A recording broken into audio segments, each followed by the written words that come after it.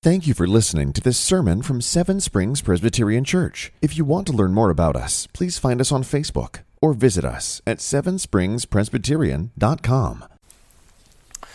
So tonight, as I said, we'll be doing something a little bit different, and what I mean by that is we're not going to do a regular Bible study per se, in that we'll start at a specific text and do a couple of verses or get a certain section done. But what this is going to be more of, I guess, a lecture or a discussion about the dating of 1st and 2nd Kings. Now, before you all seek to be able to catch up on your sleep, I really hope that this will be helpful and insightful. I hope that it is not dry. But up to this point, we've been looking at the kingdom of Israel, and there's been one king. And besides Ishbosheth and David kind of having these reigns underneath this period of time, it's very easy for us to be able to understand what's happening. But what is going to start to happen is now the kingdoms are divided. And you have the northern kingdom, and then you have Judah down the bottom, and you have Israel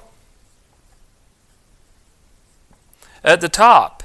And you have these two kings and these two kingdoms, and we don't get to look at those stories all consecutively. There's a pattern between them, but we more look at and focus on kings, and kings overlap with other kings. And so as the authors, the prophets of those times, record about the king's reigns, they're focusing on particular kings at particular moments, at a particular period of time. And so as we go through the story of 1st and 2nd Kings, it would be helpful for us to understand what is happening around the other nations of Israel or Judah. Who are the prophets that are speaking in those times, and what are they saying? And as we go through, I'm hopeful to be able to remind us as we go through 1st and 2nd Kings. But it's also very helpful for us to understand the details as we go through them about what is happening and how we come to that.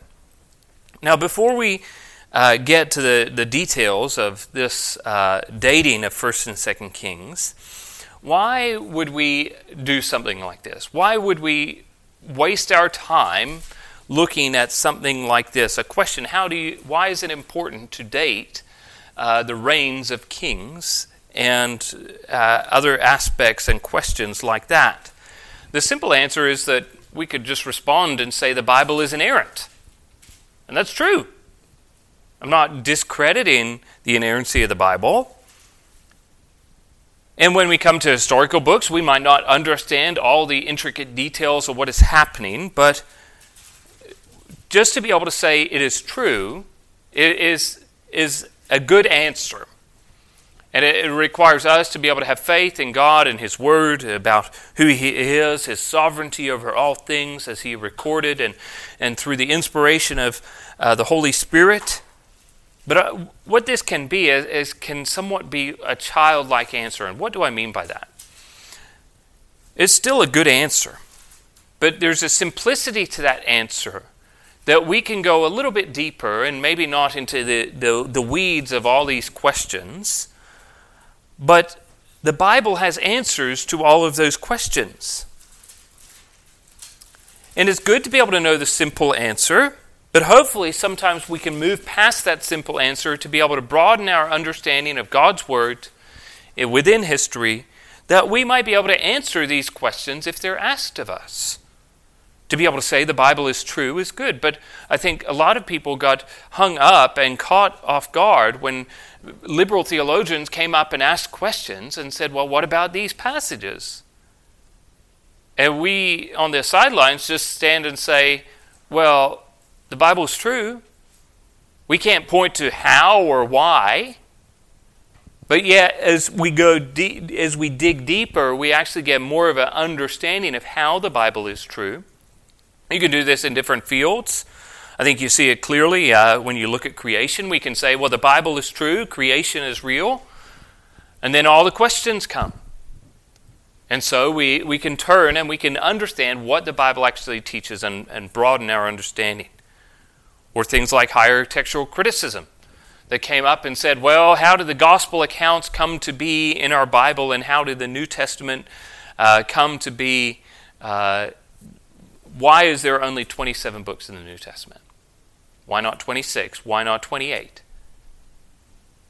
There's a historical true answer to that. And we can just say, well, God's sovereign. And that's simple, and it's true, and it's a good answer, but sometimes we can go a bit further. And I think answering some of these difficult questions is a good thing for us to be able to study. And a lot of times when people come to the Bible, they go to things like historical books and they say, here, see these hard dates and figures, and they're incorrect. How can you say the Bible is true and they're incorrect? One example that is used is the Bible speaks a lot about King David. Not merely just about during his 40-year reign, but previous to that, with his reign with Saul, with his son Solomon, with all the kings of Israel and Judah normally compared to King David. And historians look at all the facts and all the artifacts that they have out in the world, and they say, we don't have much, if at all any, that speak about King David. And they say, see, the Bible is not true, or the Bible exaggerated David's reign. And it's kind of like a fisherman telling the tale of how big a fish he caught. And every time it gets bigger and bigger. And so the Bible just exaggerates David. And we can say, well, it's true, which is right, simple answer. But then when people go digging further, artifacts come up, like this one here. They found this. This is known as the Tel Dan Stela artifact that they found. Now, I don't need to be able to explain what this is. It's quite clear, I thought, but maybe for the friend who's asking. This is a statement, and the highlighted words speak of the house of David, the king of Israel. And so they find this, and here then is in the 9th century. Now we don't have the whole tablet to be able to see all of what it's speaking of, but we've recovered fragments that then speak and point to the house of David. Most scholars believe that the stela recounts the campaign of Hazael of Damascus, which defeated both Jehoram and Ahaziah of Judah. So the Bible is true, and the Bible speaks of history. And therefore, the stories of the Bible have to fit within the stage of history. It's not merely that they're just stories, there are stories that actually happened, and every story happened on a particular day. Now, we might not be able to say it happened on a Tuesday or a Thursday or whatever day, but we can actually generally pinpoint when events happened within the stage of world history. And history actually proves the Bible. The Bible is true is a true statement, but history, because it's God's world, not merely just God's word, but God's world, and God, sovereign over all things, proves His word. Another example is Isaiah chapter 53, the servant song, and many scholars actually thought that Christians came in and they put that song in Isaiah, because you read Isaiah chapter 53 and you think of Christ coming, the paschal lamb being slaughtered, and they said Christians must have put that in there. But yet history proves that Isaiah was written long before Christ came. Actually, the Dead Sea Scrolls were one of the greatest discoveries in the 20th century. And it proved that Isaiah chapter 53 was recorded on the Dead Sea Scroll 200 years before Christ even came. And so we see that history, time and time again, proves the Bible.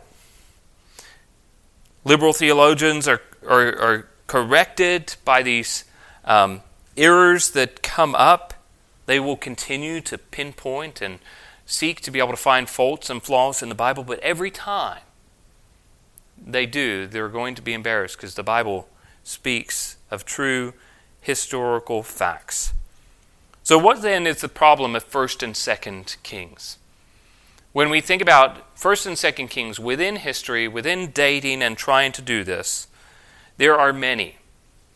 One book I would recommend is this by Erwin R. Thiele, The Mysterious Numbers of the Hebrews Kings.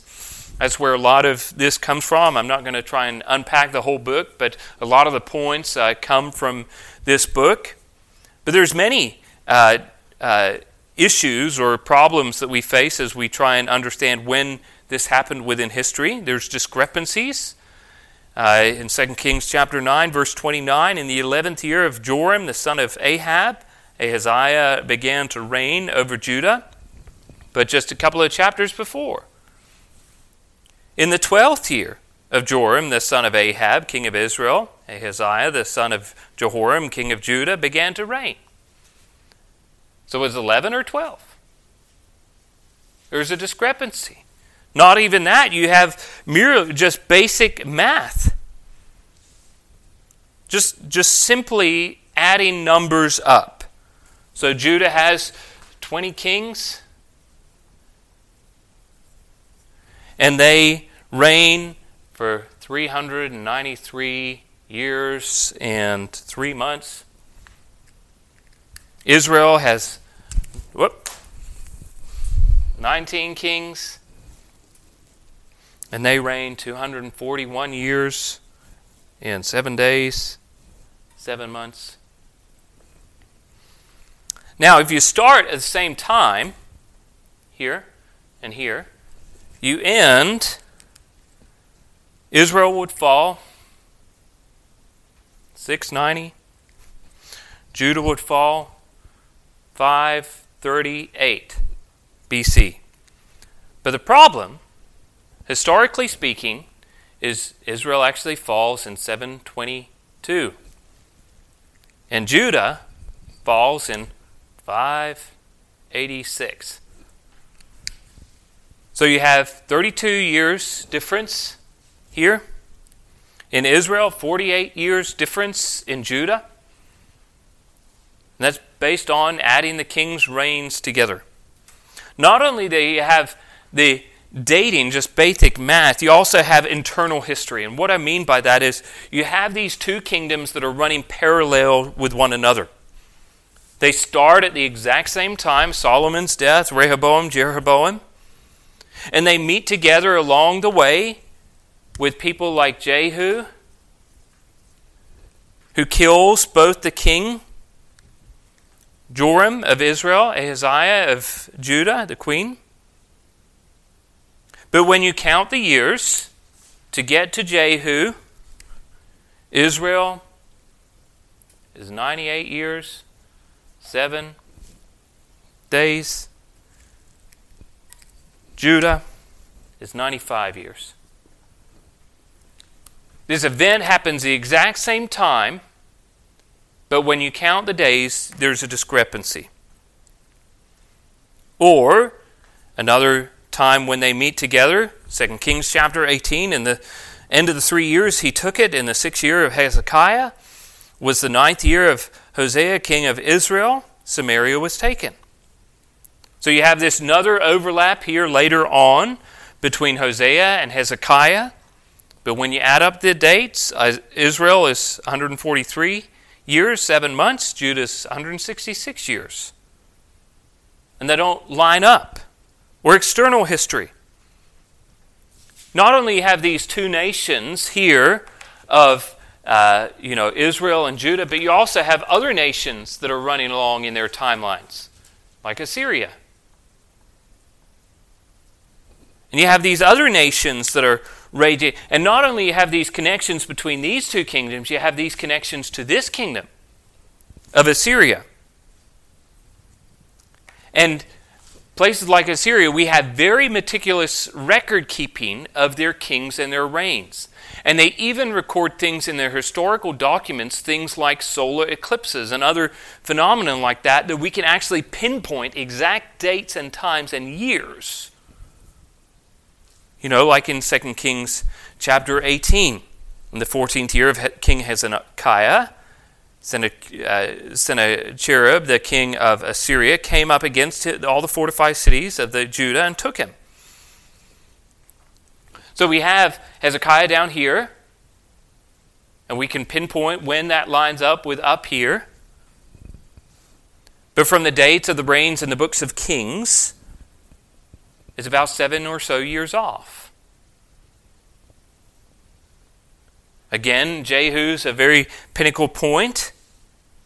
He offers to King Shalmaneser III of Assyria, or in 2 Kings chapter 16.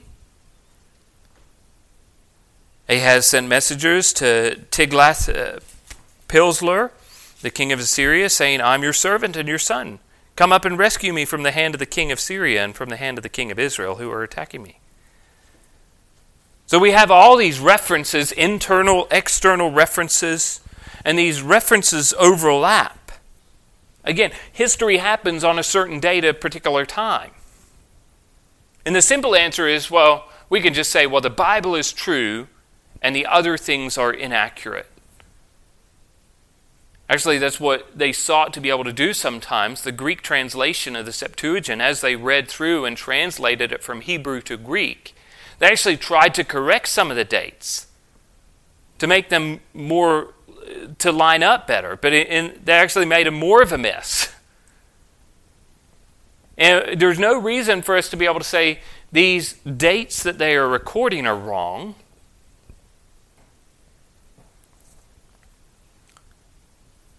So now we see the problem, right? The simple answer, the Bible is truth, but yet there's all these things that are coming up. The Bible is inerrant. The Bible is infallible. But it just doesn't seem that all this data lines up. Now there's some aspect where faith is a part of that answer. We know it's true. We don't know how it is true. But again, I think that's the simple answer. There are actual answers. And the Bible can actually help us with it. The Bible is true and it can be proven to be true. Well, how? We need to understand that they're not minor differences. It's not 1 or 2 days off. There's major discrepancies, major problems. So how do we understand these general principles to be able to see, particularly when we're talking about dates in 1st and 2nd Kings, how the Bible is true?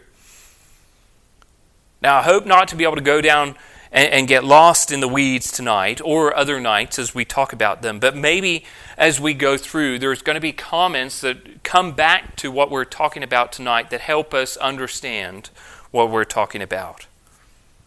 And then we'll hit some of these more difficult periods, Jehu, Hezekiah, and we'll discuss them briefly as we come up to those. So the first thing that we need to understand, when do you start counting? You see it clearly throughout the whole, all of the king's reigns. There's a pattern that goes through. This king died and his son reigned in his place. He reigned X number of years. And there's that formula of how many years they reigned. The problem, though, is when do you start counting? Now, if you were to ask people in this room, only the men, though. Never ask a woman how old they are. We'd be able to give an answer honestly. How old are you? However, if you'd ask someone from a different culture, particularly South Korea or other Asian countries, you could ask someone who the same birthday as you how old you are. And they would have a different answer. Well, why? Because they count their birthdays differently. They don't count 0, 1, 2, 3. They start at 1. But the critical thing is their start date is different. their birthday, they don't turn a year older on the day of their birth. They all actually change their age in the new year. And even the new year changed in 1886 to be able to add to confusion. Now, that caused a lot of issues when things like the COVID vaccine came out. Because all these other cultures count birthdays and say you're this old on your birthday. Well, there was a problem then when you went to a different country that counted it a little bit different. So say if you're born on June 15th, you would not turn 1 until January 1st. And then so on every January 1st, you would add another year. And then to be able to make it even more complicated, I think it helps us to be able to fathom such an idea of how we can be so off in our dates. Again, that changed in 2023. They revert back to how we would count birthdays. So there's a huge change. There's probably people that have counted their birthdays for a long time a certain way, and now this changed, and so there's confusion about this. But if you didn't understand all the changes, then you'd be asking and, not understanding what's happening. So this is where we start to do a little bit more digging in. How did the nations count their reigns? How did they start?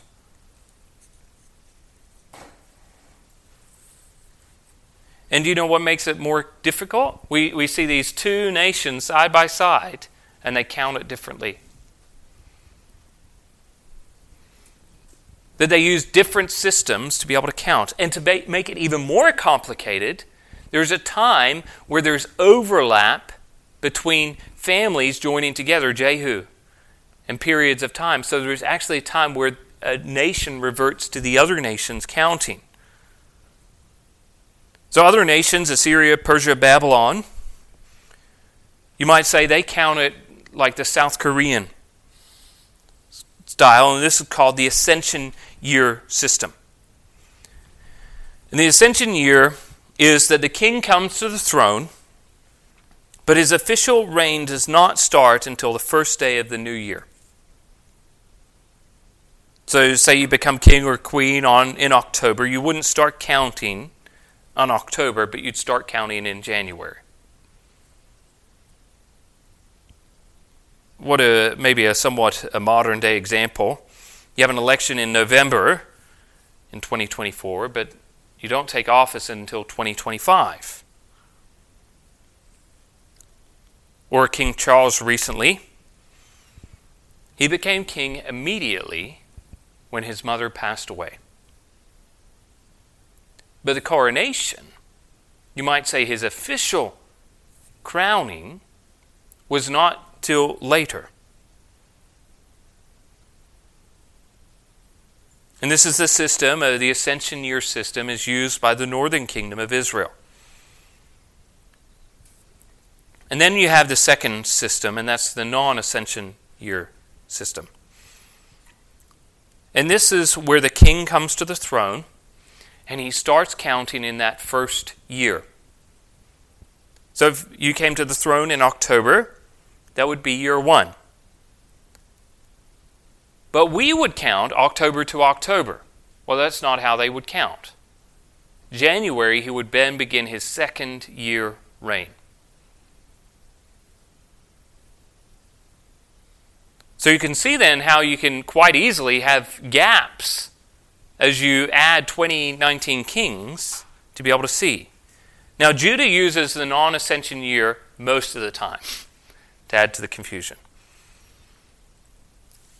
So you have two kings that come to the throne in October, but January 1st, one is on their first year while the other is on their second year. Now we can start to understand how something so simple seems so complicated. But we can also then start to begin to understand how it works. But it gets more complicated. Well, we hope we don't lose you.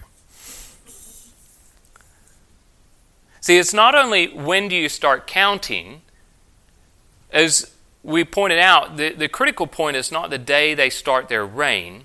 The critical point then is how they relate to the king's reign before and after a new year. So then you start to ask the question, not only when do you start counting, when is the new year? Now, we take this for advantage. Most countries internationally use the Georgian calendar system. But that only started to be used in 1582. And we don't have time to be able to get into the details, but our calendar is marked by solar rotations of the year, based on days, 365.25 days. And then we have a leap year, with one of the months been irregular. All the months been somewhat irregular, 30 days, 31, 28, 29. That follows somewhat of a lunar calendar. Now, most older calendars are actually focused more on lunar cycles. Our months are more lunar, but our calendar year is more solar. And then they would make adjustments to be able to catch up, to be able to line up with the solar seasons. So the Georgian calendar has a leap day every 4 years. The Assyrian calendar used a leap month, and they would do so every so often, about 19 years or so. And they would have 13 months in a year to be able to catch up instead of 12.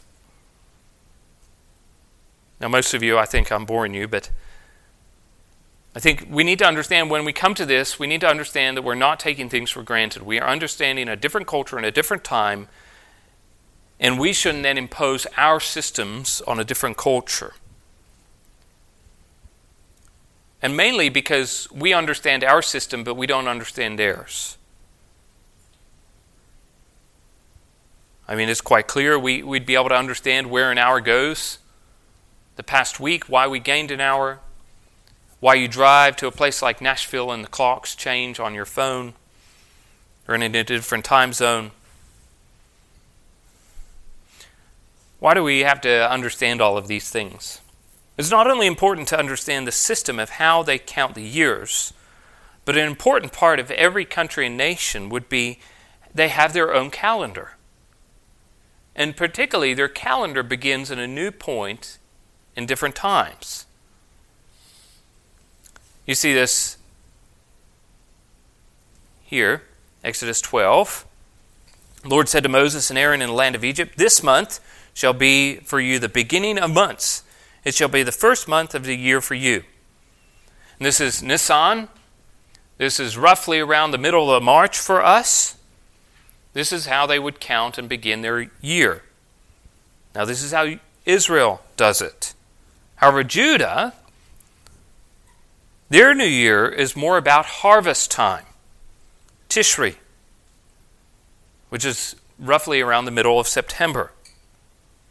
So now we understand how the differences come in accounting, but also when you go back to the Ascension year, everyone's starting in October. Well, when does the year start? Well, if it's March or September, again, the Ascension year system, they would start counting in March, year 1. October rolls around, September comes around, Tishri, Judah would say that's year 2. You see how complicated this is, and we're not then imposing our system upon it. And again, then we can understand why we read the Bible and people merely just say, well, they're buffoons, they're idiots, they don't know how to count. No one read the Bible after writing the Bible, and then they just said, well, it's true. Well, once we start to understand this, who's the one who's silly now? It's us who's saying that January 1st is the start of a new year. That, we're imposing our own things, that you count a year is 365 days.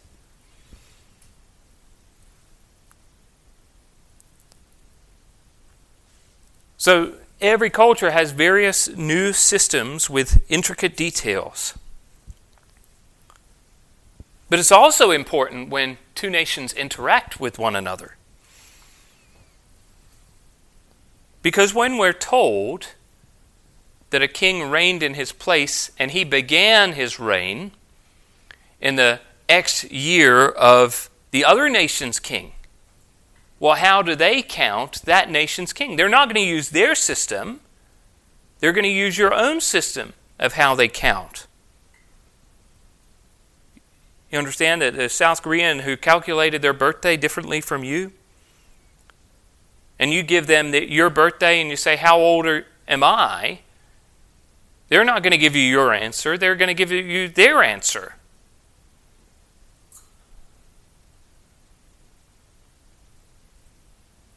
Or when we start to be able to try and find a date, we can use 930 or 931 BC. But again, that becomes difficult. We're using our calendar system to be able to try and pinpoint a particular date.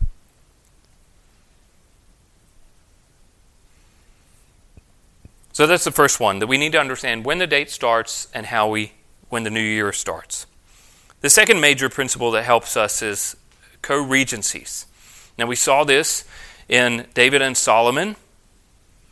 In 1 Kings chapter 46, Solomon reigned while David was still alive. Now the overlap might not have been big, but again, when we're thinking about how they count the years, there can be important distinctions. So in 1 Kings chapter 1, verse 46 and 48, Solomon sits on the royal throne. Moreover, the king's servants came to congratulate our Lord King David, saying, may our God make the name of Solomon more famous than yours, and make his throne greater than your throne. And the king bowed himself on the bed. The king also said, blessed be the Lord, the God of Israel, who has granted someone to sit on my throne this day, my own eyes seeing it. So here, David is king, but Solomon is also king. So the overlap of that reign is different. Or that period of time, we know that here in 1 Kings chapter 2, David slept in his fathers, was buried in the city of David. And the time of David reigned over Israel was 40 years. He reigned 7 years in Hebron and 33 years in Jerusalem. So Solomon sat on the throne, his father, and his kingdom was firmly established. So here they say he reigned for 40 years. Two different locations. One in Hebron, which you remember is more of a smaller area underneath Judah, and 33 years over the whole nation of Israel. But when they speak about his reign, he speaks in the whole entirety of the 40 years of reigns. So co-reigns were used by kings to be able to help protect the throne. They did so in imminent war. He said to Jehoshaphat, will you go with me to battle at Ramoth Gilead? And Jehoshaphat said to the king of Israel, I am as you are, my people as your people, my horses as your horses. And then you go on to 33 and 34 in 1 Kings chapter 22. When the captains of the chariots saw that there was not the king of Israel, they turned back from pursuing him. It was not the king of Israel. But a certain man drew his bow at random and struck the king of Israel between the scale armor and the breastplate. Therefore he said to the driver of his chariot, turn around and carry me out of battle, for I am wounded. So here, they're going into battle. Kings are going into battle, and it's quite a dangerous thing. So you don't want to just go into battle and leave any person to be able to come and grab the throne. So one way that you might be able to do that is a co-reign.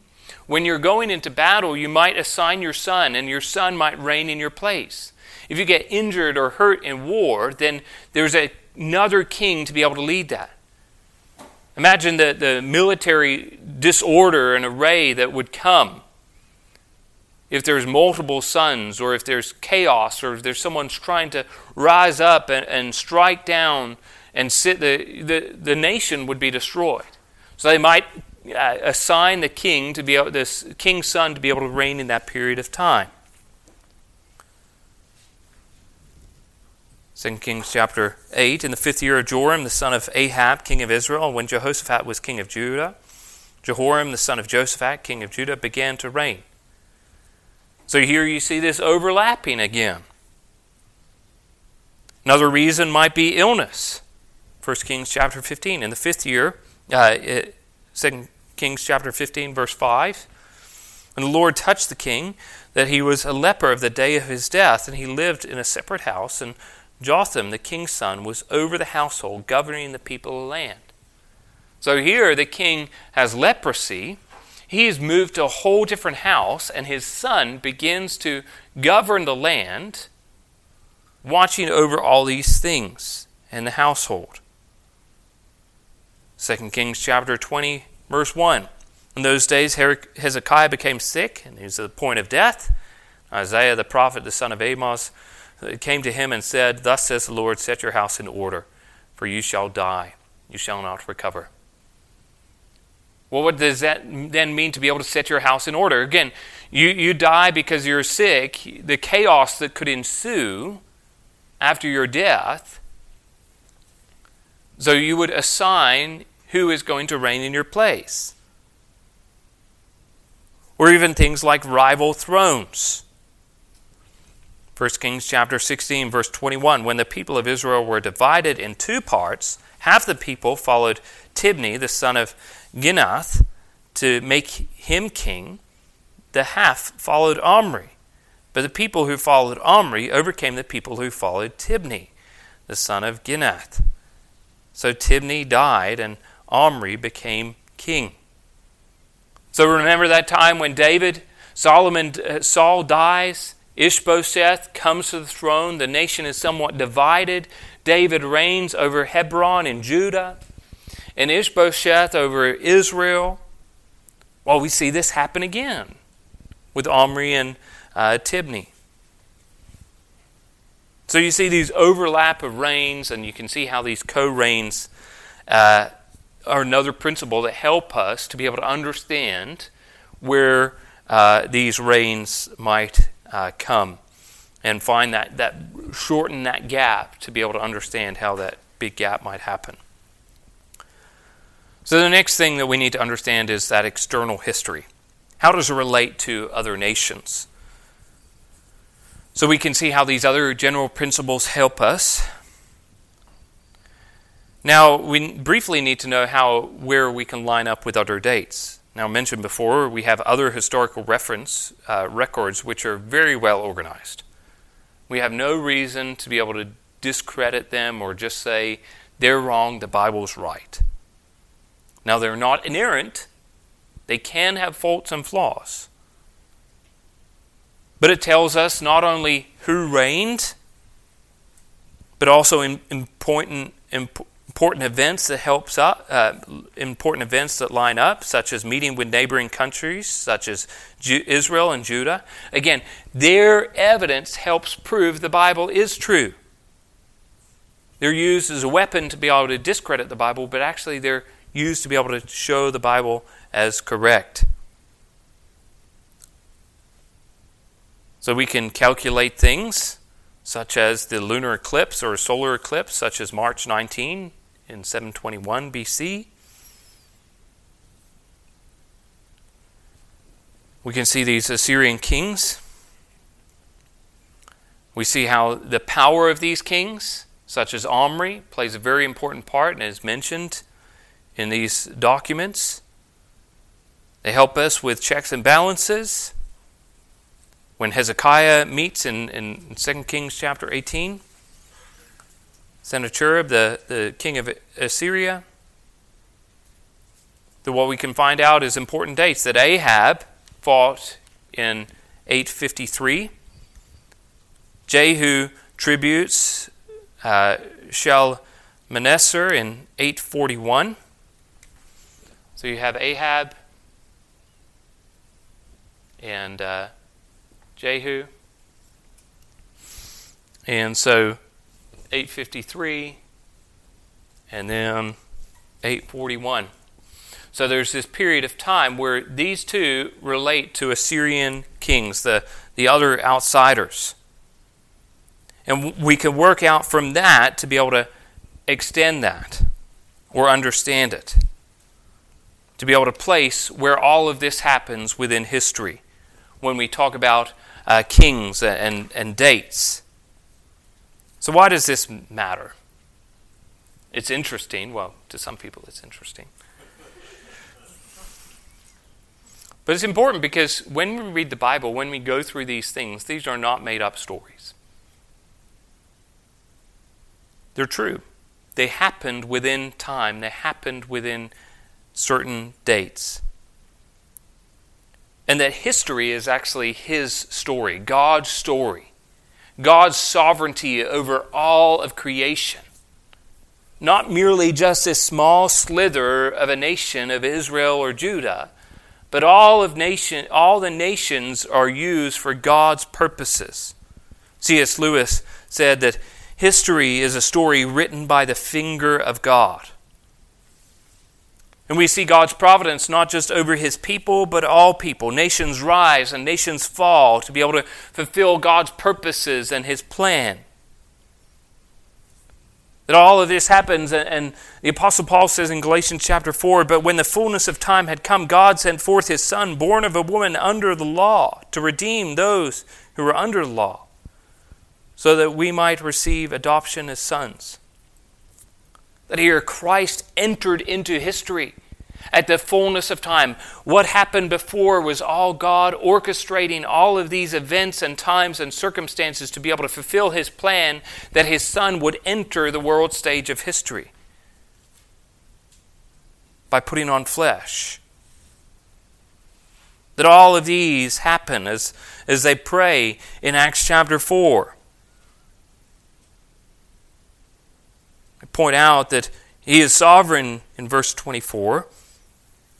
The sea and heaven and earth and everything in them, who through the mouth of our father David, your servant, said by the Holy Spirit, "Why do the Gentiles rage and the peoples plot in vain? The kings of the earth set themselves, and the rulers are gathered together against the Lord and against His anointed. For truly this city there were gathered together against your holy servant Jesus, whom you anointed, both Herod and Pontius Pilate, along with the Gentiles and the peoples of Israel, to do whatever your hand and your plan had predestined to take place." Not only Christ's birth happened at the fullness of time in God's orchestrating all of history, Christ's death. The kings and the people and leadership and the rulers and the reigners at that time, all of it was foreordained and predestined to be able to take place. God says this in Isaiah chapter 46, declaring from the end, from the beginning, and from ancient times, things not yet done, saying, "My counsel shall stand, and I will accomplish all my purpose." Do we understand that history points to the one true living God, the sovereign God over all things? And as we read through these stories, we will see arrows that are shot seemingly at random to strike a king, to be able to carry out His plan and purposes. We will see His sovereign hand at work to be able to fulfill His promise that He said to David, that there would be a king who sits on your throne who will rule forever. Nothing comes by chance. Everything comes from the fatherly hand. And to be able to see that as we walk through, to be able to see God's sovereign hand working through history to reveal His story. Thank you for listening to this sermon from Seven Springs Presbyterian Church. If you want to learn more about us, please find us on Facebook or visit us at sevenspringspresbyterian.com. Seven Springs Presbyterian Church began in 1874 and is a congregation of the Presbyterian Church in America located in Glade Spring, Virginia. Please join us for worship on Sunday at 10 a.m. and 6 p.m. for His glory and His gospel.